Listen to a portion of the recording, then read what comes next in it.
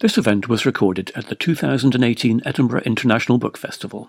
Woman of Scotland, Gerda Stevenson. I'm Jackie McGlone, a journalist, and it's my pleasure to introduce Gerda to you this evening. Welcome, Gerda. Thank you. Gerda Stevenson is truly a woman of many parts. An award-winning poet, playwright, actor, director, singer, songwriter. She was born and grew up in the Borders and trained at the Royal Academy of Dramatic Art in London. She's worked extensively in theatre, and she's played a radiant Desdemona, an unforgettable Lady M, I won't say the full name in case we tempt fate, and a gorgeously passionate Phaedra in Edwin Morgan's translation of Racine. She will, of course, be forever associated in our memories with Mel Gibson's Braveheart movie. And Gerda has also worked in opera, television, and radio. She is the glamorous voice of Steve in the BBC's Paul Temple Mysteries. Sadly, we do not see enough of Gerda in Scottish theatres. However, the theatre's loss is certainly literature's gain. She's read her acclaimed poetry at many international festivals, and her writing is studied on the Contemporary Scottish Literature course at Glasgow University. And her first poetry collection, If This Were Real, came out in 2013 and has since been translated into Italian. Her terrific stage play, Murray versus Federer, toured from the Edinburgh International Fringe Festival to New York, where it received rave reviews. She's written many plays for the BBC and has received a Scottish BAFTA for Best Film Actress. And she's also been nominated 3 times in the Scottish Critics Theatre Awards. Additionally, she's been nominated for Scots Singer of the Year and released an album of her own songs, Night Touches Day. And she is one of the Saltire Society's outstanding women of Scotland.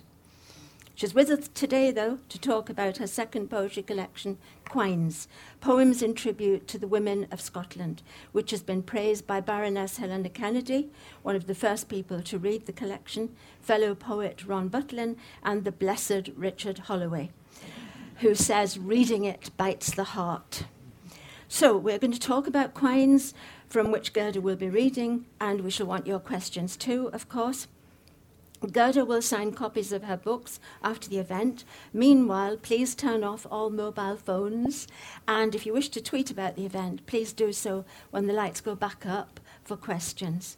And if I could make a special plea not to leave before the end of the event, however pressing your engagement. Ladies and gentlemen, Scotland's national treasure, Gerda Stevenson. Thank you. Gerda, shall we begin with a definition of Quines? I would imagine there are very few people in this room who do not know what the word means, but tell us. It sounds so like Queens. It does. A quine is a lass, a woman, and for me, because of its kind of association with the word queen, it has a kind of aristocracy of the spirit. Any woman can be a quine, whether you're a queen or a salt cellar or a fish gutter, as there are such women in this book. And it kind of has a ring to it. And tell us how it came about. What I know you'd been thinking about writing about some women, but there was a special moment when that really the seed was planted for this, wasn't it? There was indeed. I was filming in Shetland, that detective series, and we had a day off it was raining. So so I thought, I want to get out to the Broch of Musa, which is, I don't know if you all know what brochs are, these ancient 2000 BC up to the 1st century AD. They look like sort of cooling towers almost, unique to Scotland. I love ancient monuments and going to places and imagining life there. I could see it from the road as we were driven to the film location, but it's on an island just off the mainland. And It was the wrong time of year, so I couldn't find. I went to a fishing tackle shop in Lerwick and said, "Could you take me?" And they said, "No, it's too stormy, can't take you." The thing about the Broch of Musa is that it's intact virtually because the farmers can't get there to take the stone and build their dikes, which is what has happened to other. So I went into the Shetland Museum and I was mesmerised by a young woman I saw there, the reconstructed head of a young woman from Neolithic times. And she just looked so now, so contemporary. And she looked as though she could be my daughter. And it said that from radiocarbon dating that they could tell she died between the ages of 17 and 27. And her skull was lying next to her. And by the time I was going home, I'd written a poem, which I could read you. It's the opening poem for the collection. It's a prologue.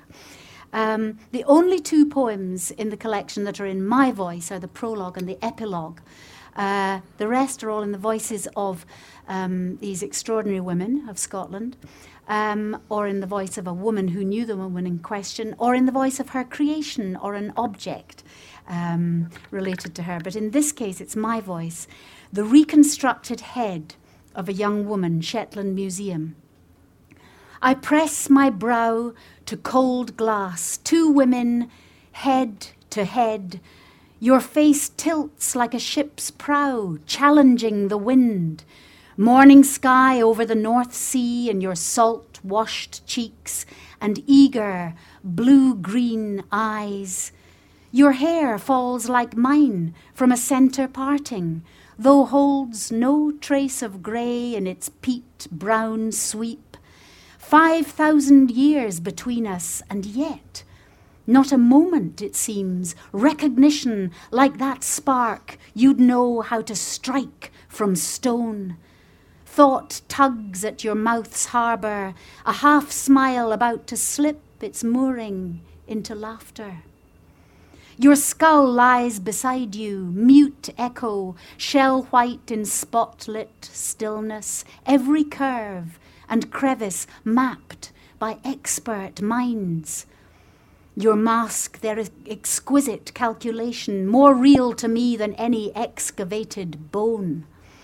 Did you sleep, wake, love and weep in the dark air of honeycomb chambers built by shores I've only glimpsed from plane and car?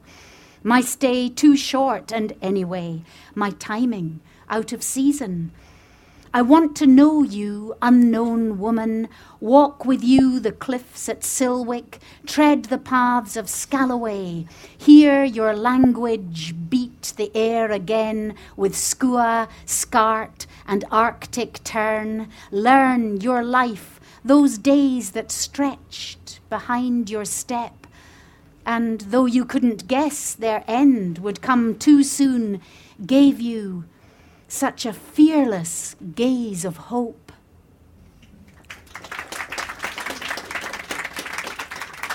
Thank you, Gerda.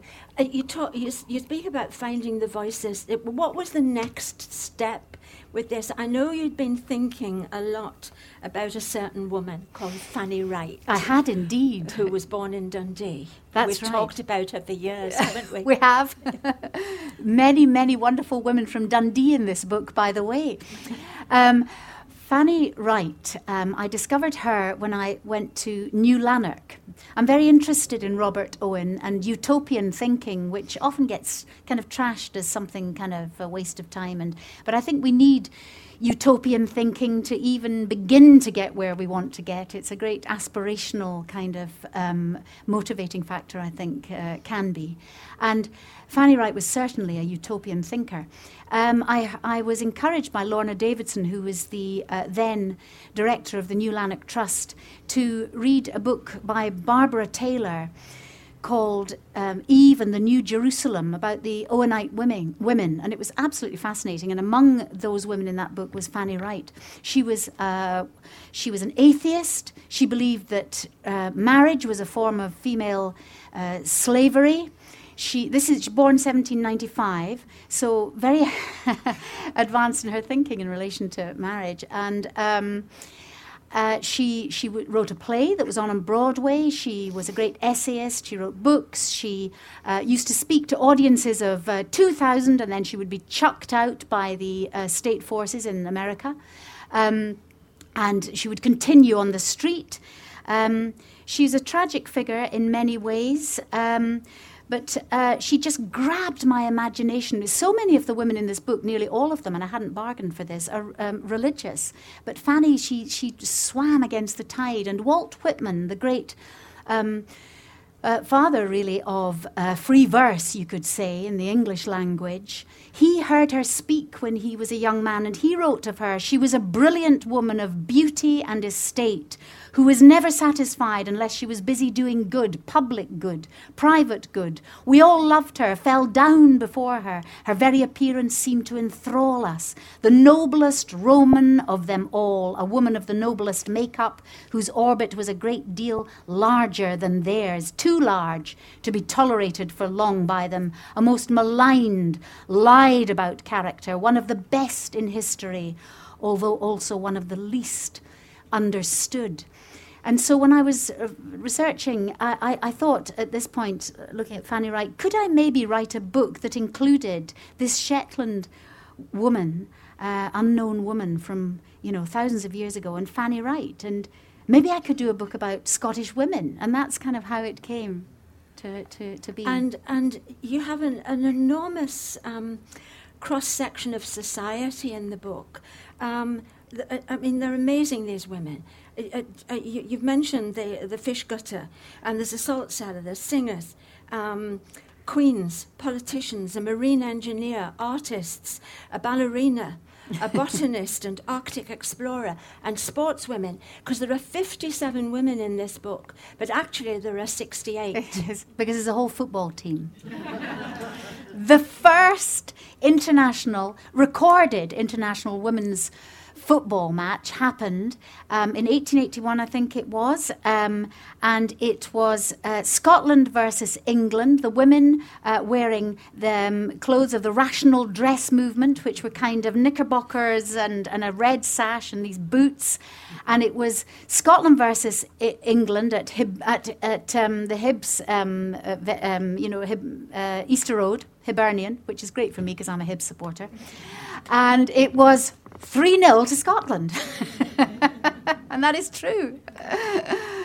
But how did you find the women, Gerda? You had your 5,000-year-old young woman, indeed, and Fanny. But well, what was the research were there women you wanted to put in there, but whose voices you could not find? There were women, and research was hugely important, because you can't write about what you don't know about. You have to write about what you know. Therefore, you've got to do the research. The Biographical Dictionary of Scottish Women is a fantastic resource, and I use that a lot. It's going into a second edition to be published this autumn, and it's a book that everybody should have on their shelves. It's fascinating. And so I use that a lot. I ordered books that the majority of which were out of print. I did quite a lot of research on the internet, but you have to be wary of that because, you've got to check your sources, as you know, as a journalist, Jackie. So there was a lot of search. I also talked to people and asked people if they'd heard of people. I read newspaper articles. So, yeah, it was 4 years of research, really. Quite a long time. And could you have gone on with that research? I could. Because you get so excited when you talk about it. I do. I get so excited. I want to tell you about every single one of these women and read you all the poems, because it feels like their book. It doesn't, like my first book, that is more autobiographical. It's more about me. This is about them. It's their book. So yes, I had to stop. I thought I would do 50, and then at a certain stage I realized maybe this has got to be arranged in a kind of historical sequence. Initially I thought it might be thematic in terms of professions or whatever, but then I thought maybe it would be best just to make it historical, sort of sweep through history, and at that point I thought, well, maybe I need a Viking, maybe I need a Jacobite, maybe a covenanter. So I then started to research in those directions. Maybe I should read you another. There are Quines. This is the point at which I think I want to read you them all because I love them all so much. Gerda, you did say that you thought you would leave out Mary Queen of Scots, but you didn't. I didn't. Would you like Mary Queen of Scots? Would you like her? All right, please, okay, I'll do that. I'd like you to tell the story. Yes, about why you chose to put her in there. Yes, I wasn't going to do. I was going to do neglected women, but then I thought at a certain point it might be quite a good idea to have some anchors of more well-known women, and see how they look, along, and then you would get a cross-section of society. With her, I'd seen this amazing painting in the Hunterian, which is by Gavin Hamilton, commissioned by James Boswell, and it's called The Abdication of Mary Queen of Scots. And when I saw this painting, I thought, something terrible has happened to her, and it's not the abdication, because it's much bigger than that. And I didn't know what it was. She looked blitzed. So I looked into it, and I discovered that on the 2 days before she abdicated, she had given birth to stillborn twins. And this is something I didn't know about Mary Queen of Scots. And I actually lost my first child when she was a baby, 10 days old. So it was something instantly that I kind of related to. And it's the painting. I urge you to go and look for it. You can find it online, The Abdication of Mary Queen of Scots. It's a brilliant painting. It's like a play. You've got all these characters. There's a man who's obviously some kind of legal scribe. There's another man. She's surrounded by all these men, and one's pulling at her. There's a guard, and there's looking through the window. And she's at Leven Castle, and there's clearly one of her four Marys, Mary Seton, clutching her arm, crying. So this is the poem, The Abdication of Mary Queen of Scots. I'm going to stand. Is that all right? Tak ma croon and dinna fash. O yon was our for me, lang syne. Ye needna glom at my silk goon wi' your coarse nieve. I'm nae threat. I'll sign your muckle scroll, dae what I'm on, past caring noo. They last 3 days, my flesh and soul, he wandered shores o' hellfire, dool and death. Twa bairns I cradled in my wame all through the months, sae douce o' spring and simmer, slippet, cauld and steve, into the dowie air o' Leven's grey stain was, clocht from my jizzin and bury it out by, wi' nae prayer for all I ken and nae sang, twa scraps o' heaven, all my hope in their twin licht, smoor it noo, though milk's aye bucking frae my breasts under my lace and stays. And I couldn't give a fig for your footerin' laws, sat there, screeving your Latin clatters o' queens and kings. Oh, I could run rings round ilka yin o' ye in Greek and all, as weel's my bonny French. But you're naething noo. Just ghasts.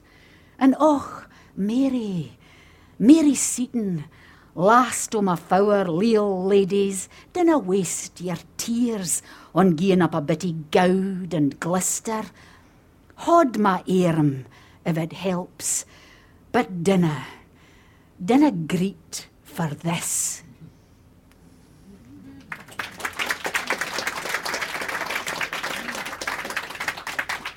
Some of the poems are in English, some are in Scots.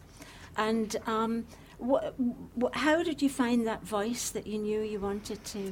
Well, it's interesting. I was thinking of Scotland's. I mean, there were so many criteria in relation to writing this book, and I thought, well, we have 3 languages in Scotland, native languages, Gaelic, Scots, and English, and I must somehow address those. When it came to Mary Queen of Scots, I just felt it in Scots. I often just write the way the voice feels. It just seems to come out. In relation to Gaelic, although I'm married to a Gael, I'm not a Gaelic speaker. I can understand Gaelic and I can speak a bit. So what I did was with the Gaelic, work on the syntax, change the English to a slightly Gaelic syntax and throw in the occasional Gaelic word. Maybe I should read you one of those. Margaret Fay Shaw. I love this sort of not knowing quite what I'm going to read and then deciding. I love the kind of improvisational thing of a conversation, Jackie. So Margaret Fay Shaw is a fascinating woman from America. This is another theme in the book, immigration as well as emigration. For me, Scots are who are here, who are contributing. And Margaret Fay Shaw was an amazing woman. She was born in Pennsylvania, USA, 1903. She died in the Isle of Canna, 2004. She was a folklorist, musician, and collector of the folklore and folk songs of South Uist, which was published in 1955. It's a significant book in its field. I've held that book. I have it. My father, a composer pianist who had met Margaret Fay Shaw, gave me a copy of that beautiful first edition. Very, very important book in its field. She learned Gaelic fluently. She lived for almost 5 years with two native speakers, Crofting sisters, Mary Aundra and Peggy McCrae, in South Uist. She lived there for 5 years. And I thought in The Voice, in this case, having read Margaret Fay Shaw's book, From the Alleghenies to the Hebrides, which is an autobiography, fascinating. She was very modest kind of woman, and I felt she probably wouldn't speak for herself necessarily in this way that I kind of wanted her to. And then, having read the book, and I thought, I know who could speak for her. It would be Mary Aundra, one of the two women that she lived with those summers and for 5 summers. And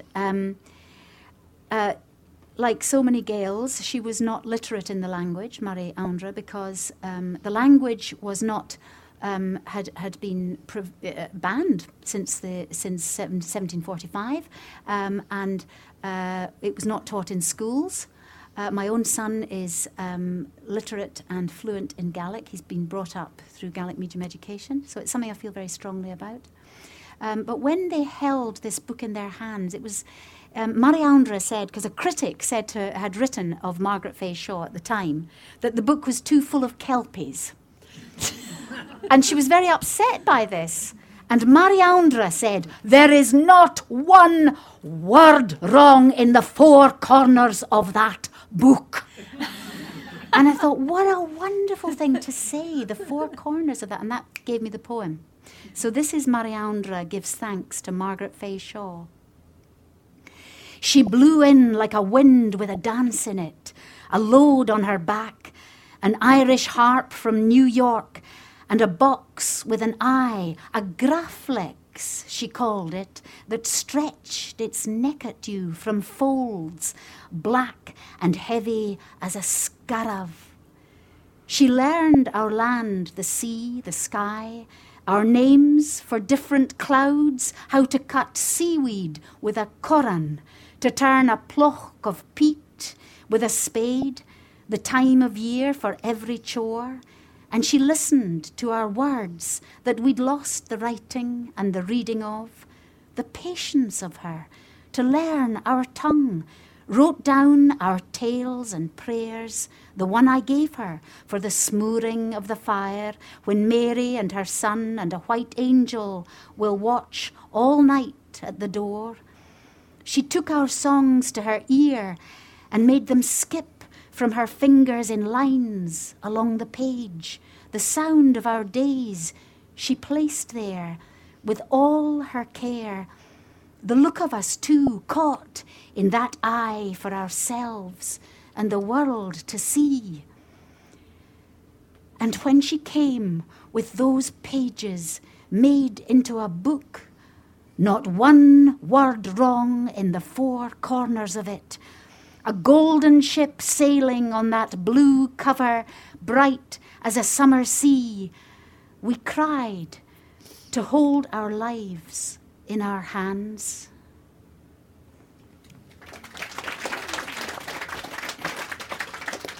You referred there to emigration, Gerda.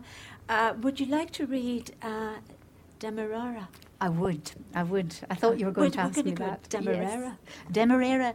Demerara. Demerara. I say Demerara. Yeah.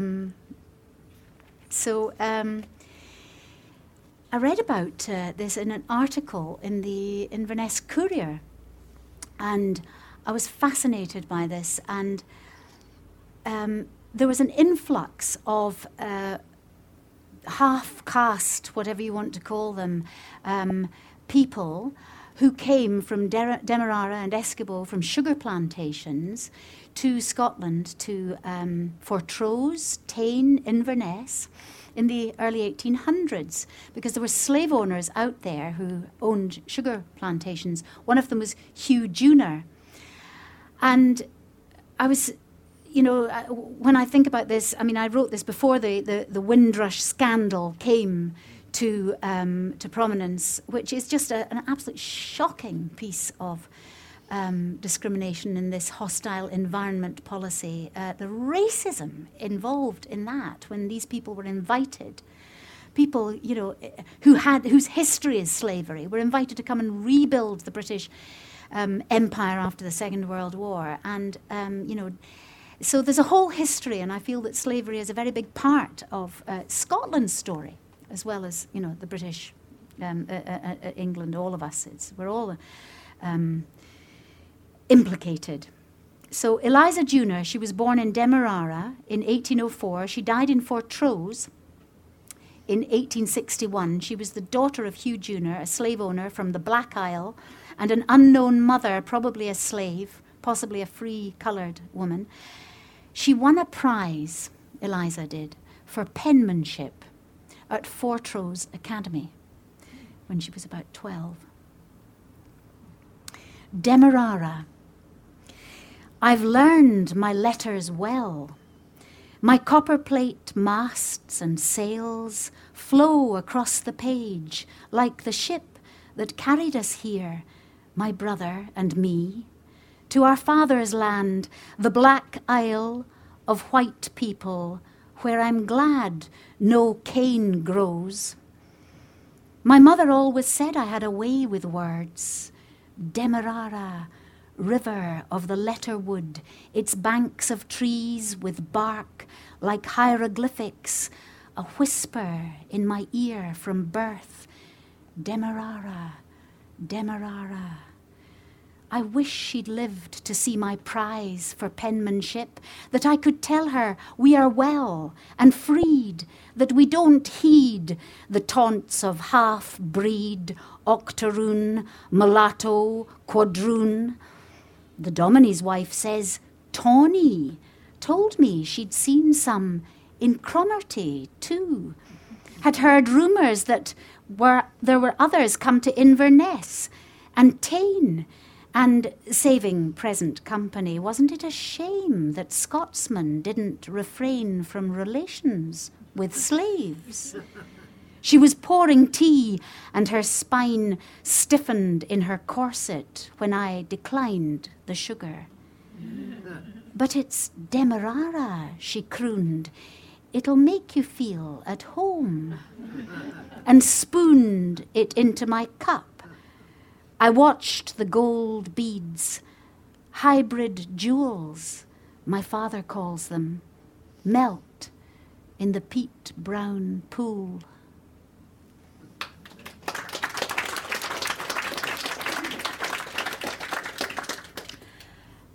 Gerda, you've written that these are not just women who were written out of history, they were never written into history.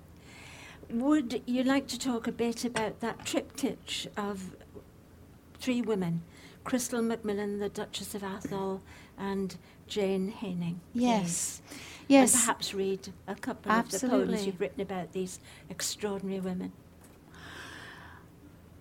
Crystal Macmillan, there's the Crystal Macmillan building at Edinburgh University. She was a barrister. She was known as the Scottish Portia. And these three women who I see just myself in my head as a kind of triptych in the middle of the book, there's a kind of Cassandra element to two of them, and then the kind of result in Jane Haining, if you like. Well, the result in the second one, who is Catherine Stewart Murray. Catherine Stewart Murray was the first woman MP, Scottish woman MP at Westminster of the Scottish and Unionist Party. Fascinating figure.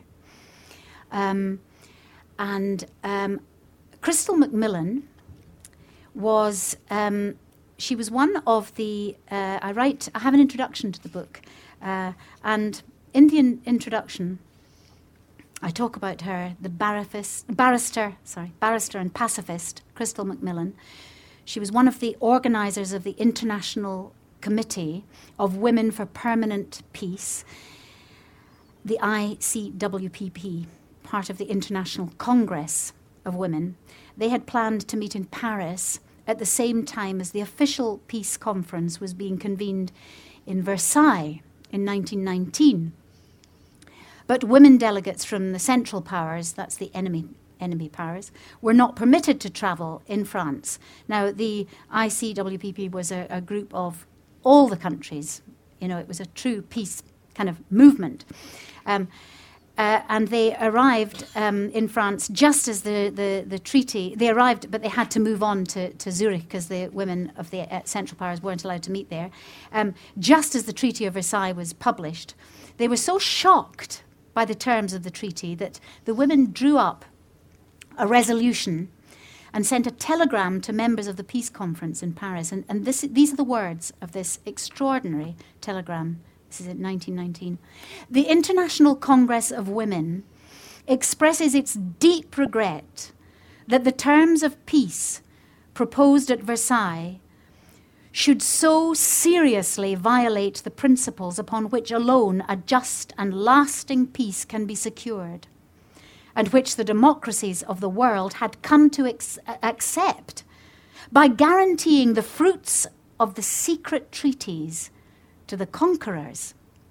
The terms of peace tacitly sanction secret diplomacy, deny the principles of self-determination, recognize the rights of the victors to spoils of war, and create all over Europe discords and animosities which can only lead to future wars. That is the telegram they sent in 1919. And I mean, it is absolutely shocking that they were completely excluded from that process and were not listened to. And I was fascinated that that Crystal was known as the Scottish Portia. She was apparently an absolutely wonderful speaker. I've never, sadly, played the part of Portia. Well, you should have been cast as Portia. I would have loved to have played the part, but maybe time yet. But I can read the Crystal Macmillan poem that I've written for her, and it's. I was thinking when I wrote this poem of the quality of mercy is not strained; it droppeth as the gentle rain from heaven upon the place beneath it is twice blessed, etc. A little footnote is that the Lords, the House of Lords at that time, defined the word person as male. Justice, persons, and peace. The meaning of justice is our refrain. If half of humankind is erased from its scales, the word can hold no weight. Its essence ever bears a twofold freight. Those who make our loaded laws say only persons can participate in shaping the governance of state. By common concord, the Lords maintain a person is de facto male. Thus they relegate half the value of yet another word to the same obliterated fate.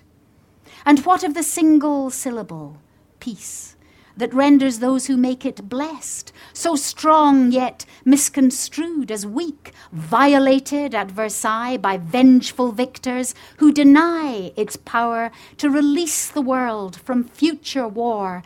The one word women called for in Congress at The Hague, that syllable whose meaning must not drop, so slow it won't be felt or sought.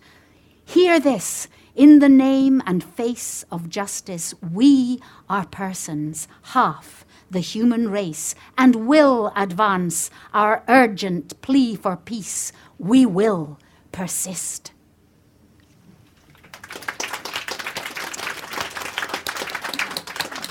So the other one is Catherine Stewart Murray, the Duchess of Atholl, known as the Red Duchess. She was one of these women who was a listener. She did listen to people, and some suffragettes and former suffragettes and former suffragists asked her to come out to the Spanish Civil War, which she reluctantly did. She was so shocked by what she saw there that she arranged for 4,000 child refugees to be brought to the United Kingdom, for which she was dubbed the Red Duchess. She also was fluent in German and was did not approve of the translation into English of Mein Kampf. She felt that it fudged issues, that it was not accurate, so she commissioned a new translation. And she also decided to stand down. She was so against the appeasement of Hitler and was not supported by Winston Churchill at the time. This is 1938. It's interesting because when you see the film Darkest Hour, you would think that Churchill had won the whole war in the first 2 weeks of it all on his own. And he didn't support Catherine Stewart Murray against the appeasement of Hitler at that point in 1938. And there was a by-election. She stood as an independent, and the Conservatives brought out all the big guns in Perth and Kinross, and she lost the vote by 1,300 votes. And she never went back into politics. But my goodness, if there was ever a woman who had something to say that was really important and was not listened to, it was Catherine Stewart Murray. And then there's the result of that, of course, we know about is the dreadful war and the Holocaust, and Jane Haining, the wonderful missionary from Dunsker in Dumfriesshire. I have a poem for her as well in that sort of triptych there. Mm-hmm. Mm-hmm. There are so many stories in this book, Gerda. There are plays, there are documentaries to be made about these women, there are films to be made. do you want to go on with it? I mean, there must be some women you've left out that you would have liked to include. Well, I'm leading up to Will There Be Quines 2? No, I'm not doing Mamma Mia 2. That's what it would feel like, I think. And maybe I could, but I feel I've done it now. I'm a great one for moving on. I've got ideas. I've got a play in mind about one of the women, Isabel Wiley Hutchison, the botanist. I would love to write a play about her. Getting snowed up in a hut with the Estonian Gus Masick. She was deeply religious. He was a Bolshevik atheist and an absolute gentleman, an extraordinary man. So there's a nice story there, and I'd quite like to do something with that. I've written 8 songs based on her poems, which she has a poem at the beginning of every chapter of her book, North to Rime-Ringed Sun, which is about an Alaskan journey. Wonderful book, out of print. But the poems at the beginning of each chapter, they're not necessarily great poems, but they're fantastic song lyrics. So I've set them to music, and I would like to do a CD of her poems. So that might happen. So I've got, various ideas. I'd love to... Is there time for me to read Anna Buchan? Well, I was about to ask you to do that before we take questions, actually, because... Anna Buchan is just wonderful. This kind of encapsulates the whole idea of the book in a way, this poem. Anna Buchan, she was a geologist and zoologist, a remarkable lady. She was born in Rosehearty, Aberdeenshire, 1897. She died in Aberdeen in 1964. She was the curator of Marshall College Museum, Aberdeen, and Elgin Museum, writer of many scientific articles. And when I was reading up about her, I found her obituary, and this obituary is what sparked the poem. In this case, I decided that it would be in the voice of somebody I'd invent, who'd be a kind of granny whose daughter has come home from college, and it's 1964, and she's just learnt about Anna Buchan, and she's outraged. So this is the granny having learnt about Anna Buchan from her granddaughter, and it's called Anna Buchan's Obituary. Yon woman was something else. I mean, the headline they printed in the paper yestreen when she'd pecked her last didn't gie us a clue. My granddaughter breenged in for the college. She's aye foo at all kind of by-ordinary facts that leave me a hint, particular noo my mindin's tint. Apparently, says Susie, yon woman kent all about yerd, and what's buried in it, fossils like the rig bane or fit dunt to a bird, and all kind of gear, quaichs, ashets, bines, filang sign. She howked out a wheen of them between the railway line and Elgin Road. Mind where the old clay pits yince were warked. My brother's bits are still clarted with on. And there's naething she didn't ken about lamps, tillies, cruises, like I used to burn Ben. Yin fi reed clay, says Susie, fi the Nile, thousands a year sign, fair fantouche in style. In Story museums, she'd scans and leet ilka bit thing, nae matter whether talker o pauper or king.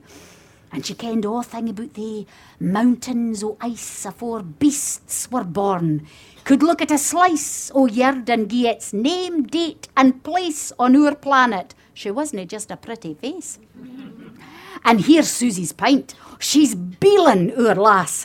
This is the headline that came to pass. Abin her obituary, the braw woman, bless her, widow of an Elgin hairdresser.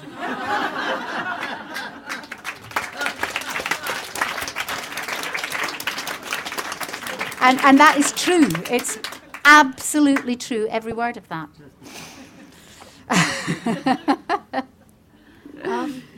Questions, please. We'll bring a microphone to you.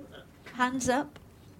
I don't know how many ones you got in their final list. You did tell us, but I've forgotten. Did you have a list that you had to wind down from, say, 100, or how did it, the process? No, I didn't start with a list at all. I just kind of, I'm not very strategic with work in the sense, with any of my creativity. I kind of get a smell for something and then just follow it. So I was just finding somebody and writing poems and then gradually looking to see what this looked like. Do you know what I mean? And I certainly did have a file with a list of some women that never made it. And so I would keep adding to that list. But I didn't draw up 100 and then decide I'll do 50 of them, if you know what I mean. I was more, I would hear about, for example, I was trying to find somebody who would represent the disability, that section of the community, because I have a daughter with Down syndrome, and so I'm very involved in the world of disability, and with some difficulty I discovered the amazing Margaret Blackwood. I don't know if you've heard of her. A fantastic woman. She's really responsible for the fact that we have disability living allowance, and quite an extraordinary woman. And her story was so extraordinary, I felt I could write a poem about her. But she came in quite late on, actually.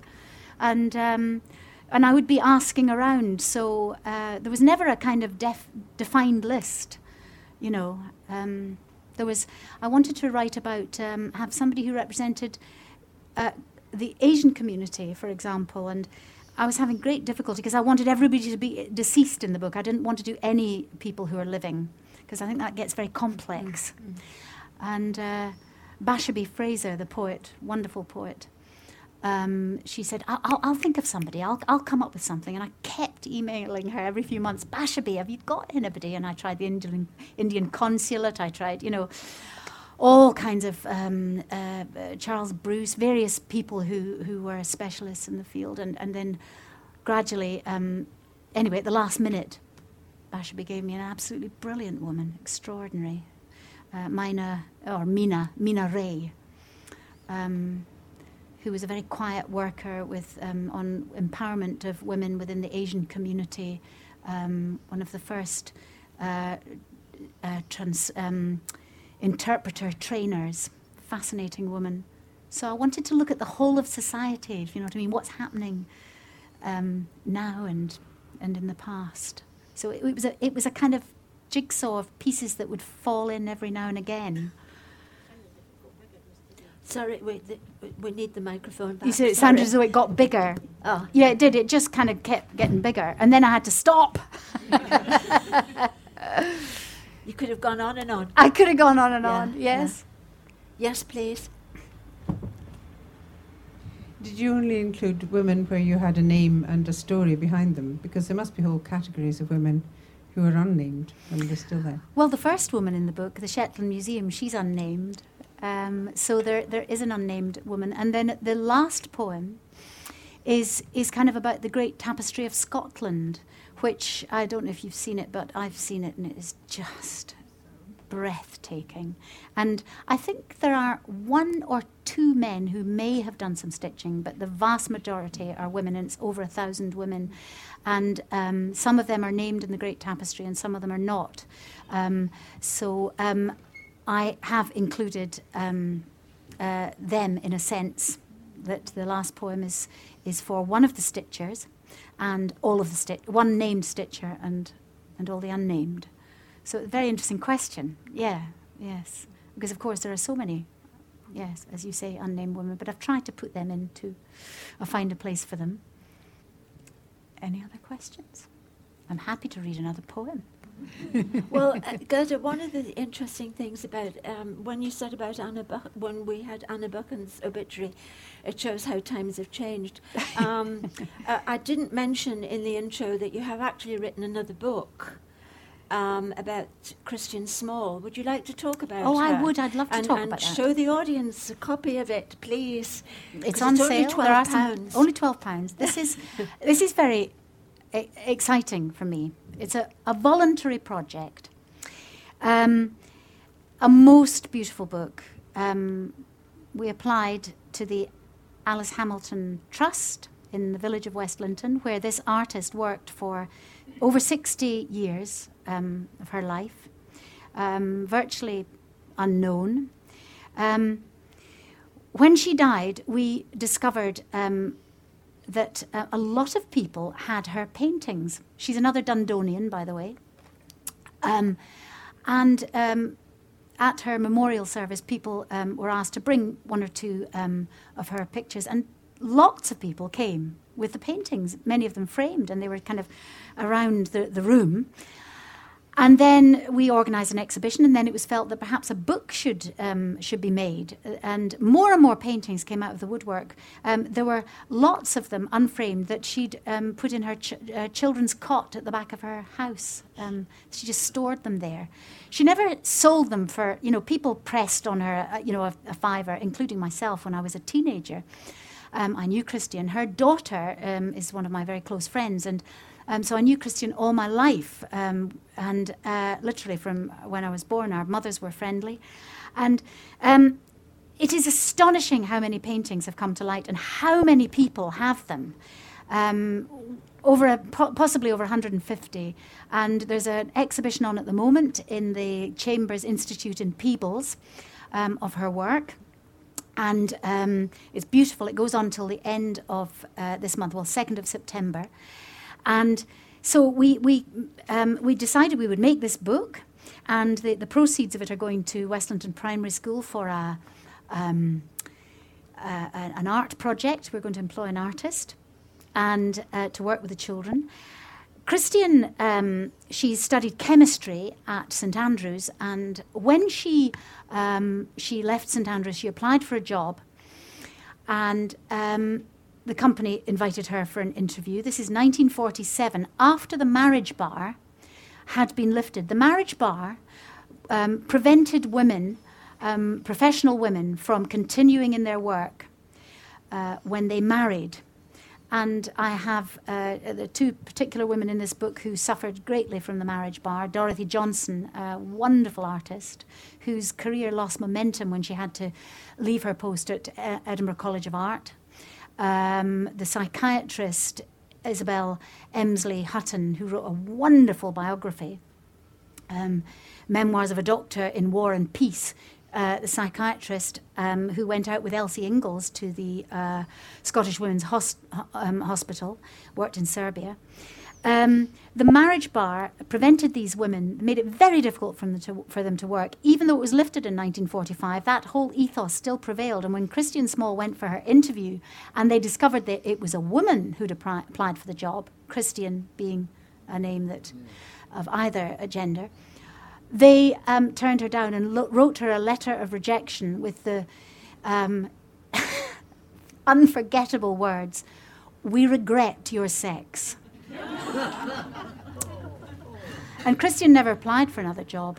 She got married, and she wasn't even married, so it wasn't even as though the marriage bar was prevailing, you know. And she had 5 children. One of the eldest one died tragically in a gas explosion here in Edinburgh in Guthrie Street. She had a great deal of anxiety in her life. Her father was in the First World War, incredibly brave man, beyond the call of duty, and he suffered from post-traumatic stress disorder, was suicidal. Christian had an enormous amount of anxiety in her life, but her book shows that her paintings, some of which are very big, she just poured herself into this creativity, and in spite of her great anxiety, she had such a sure, strong line, you know. And I've written 13 poems that weave in and out of the pictures. And Jenny, her daughter, has written some beautiful prose. They're in the voice of her mother, imagining her mother's thoughts with these paintings. And so this book is a kind of green shoot of the Quines book, in a way. They're just absolutely stunning. Some of them very unusual, like the pears on the windowsill in the snow. Should I read one? Yes, please. Is there time? Conference of Pears.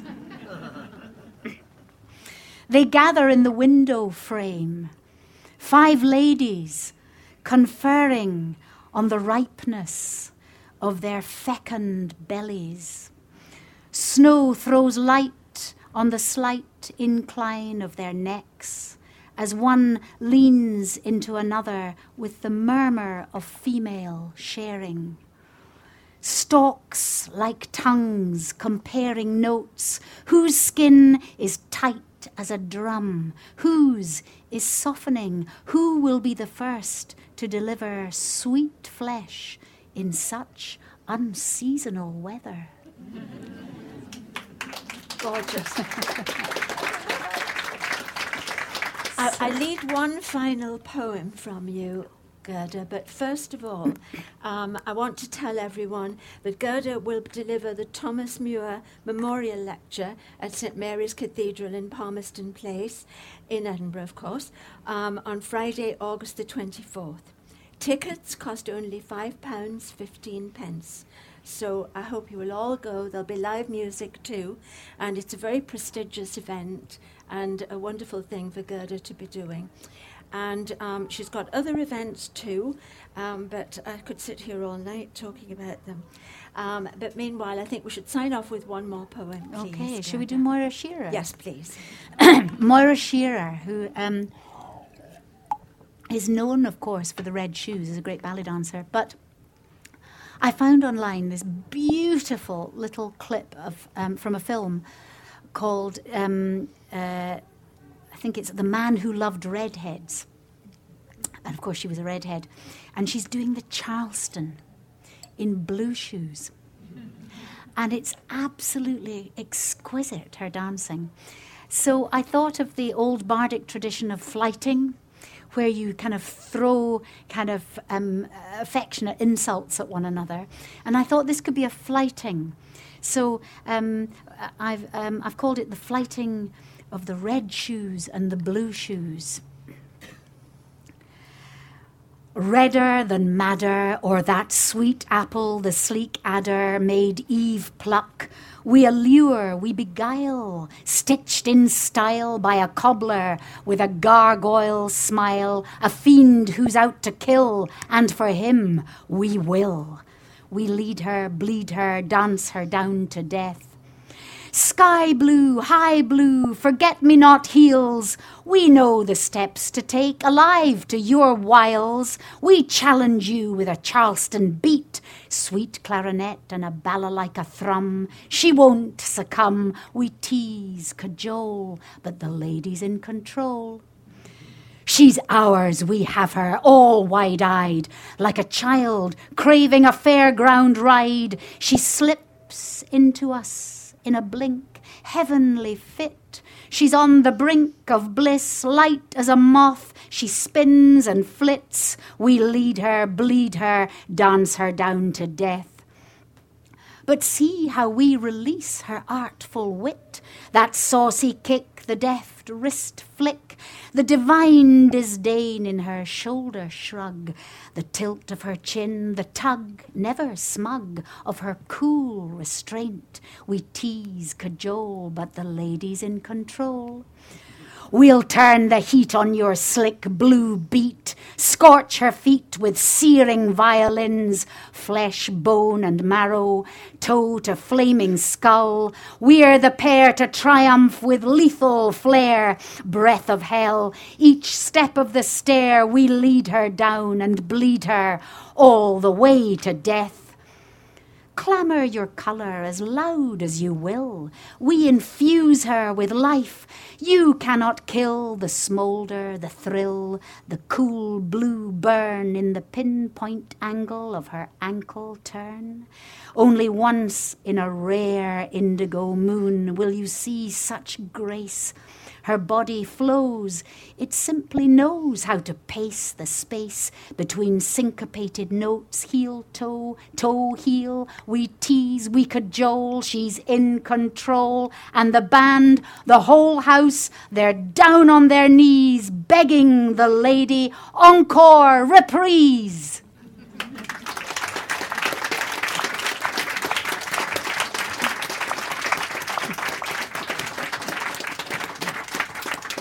Thank you, Gerda, and thank you for coming. Thank you very much. And Gerda will be signing copies of her books in the bookshop, which is to the right when you leave here, please. So thank you, and lots of happy reading, especially of Quines. Thank you, Jackie. Thank you.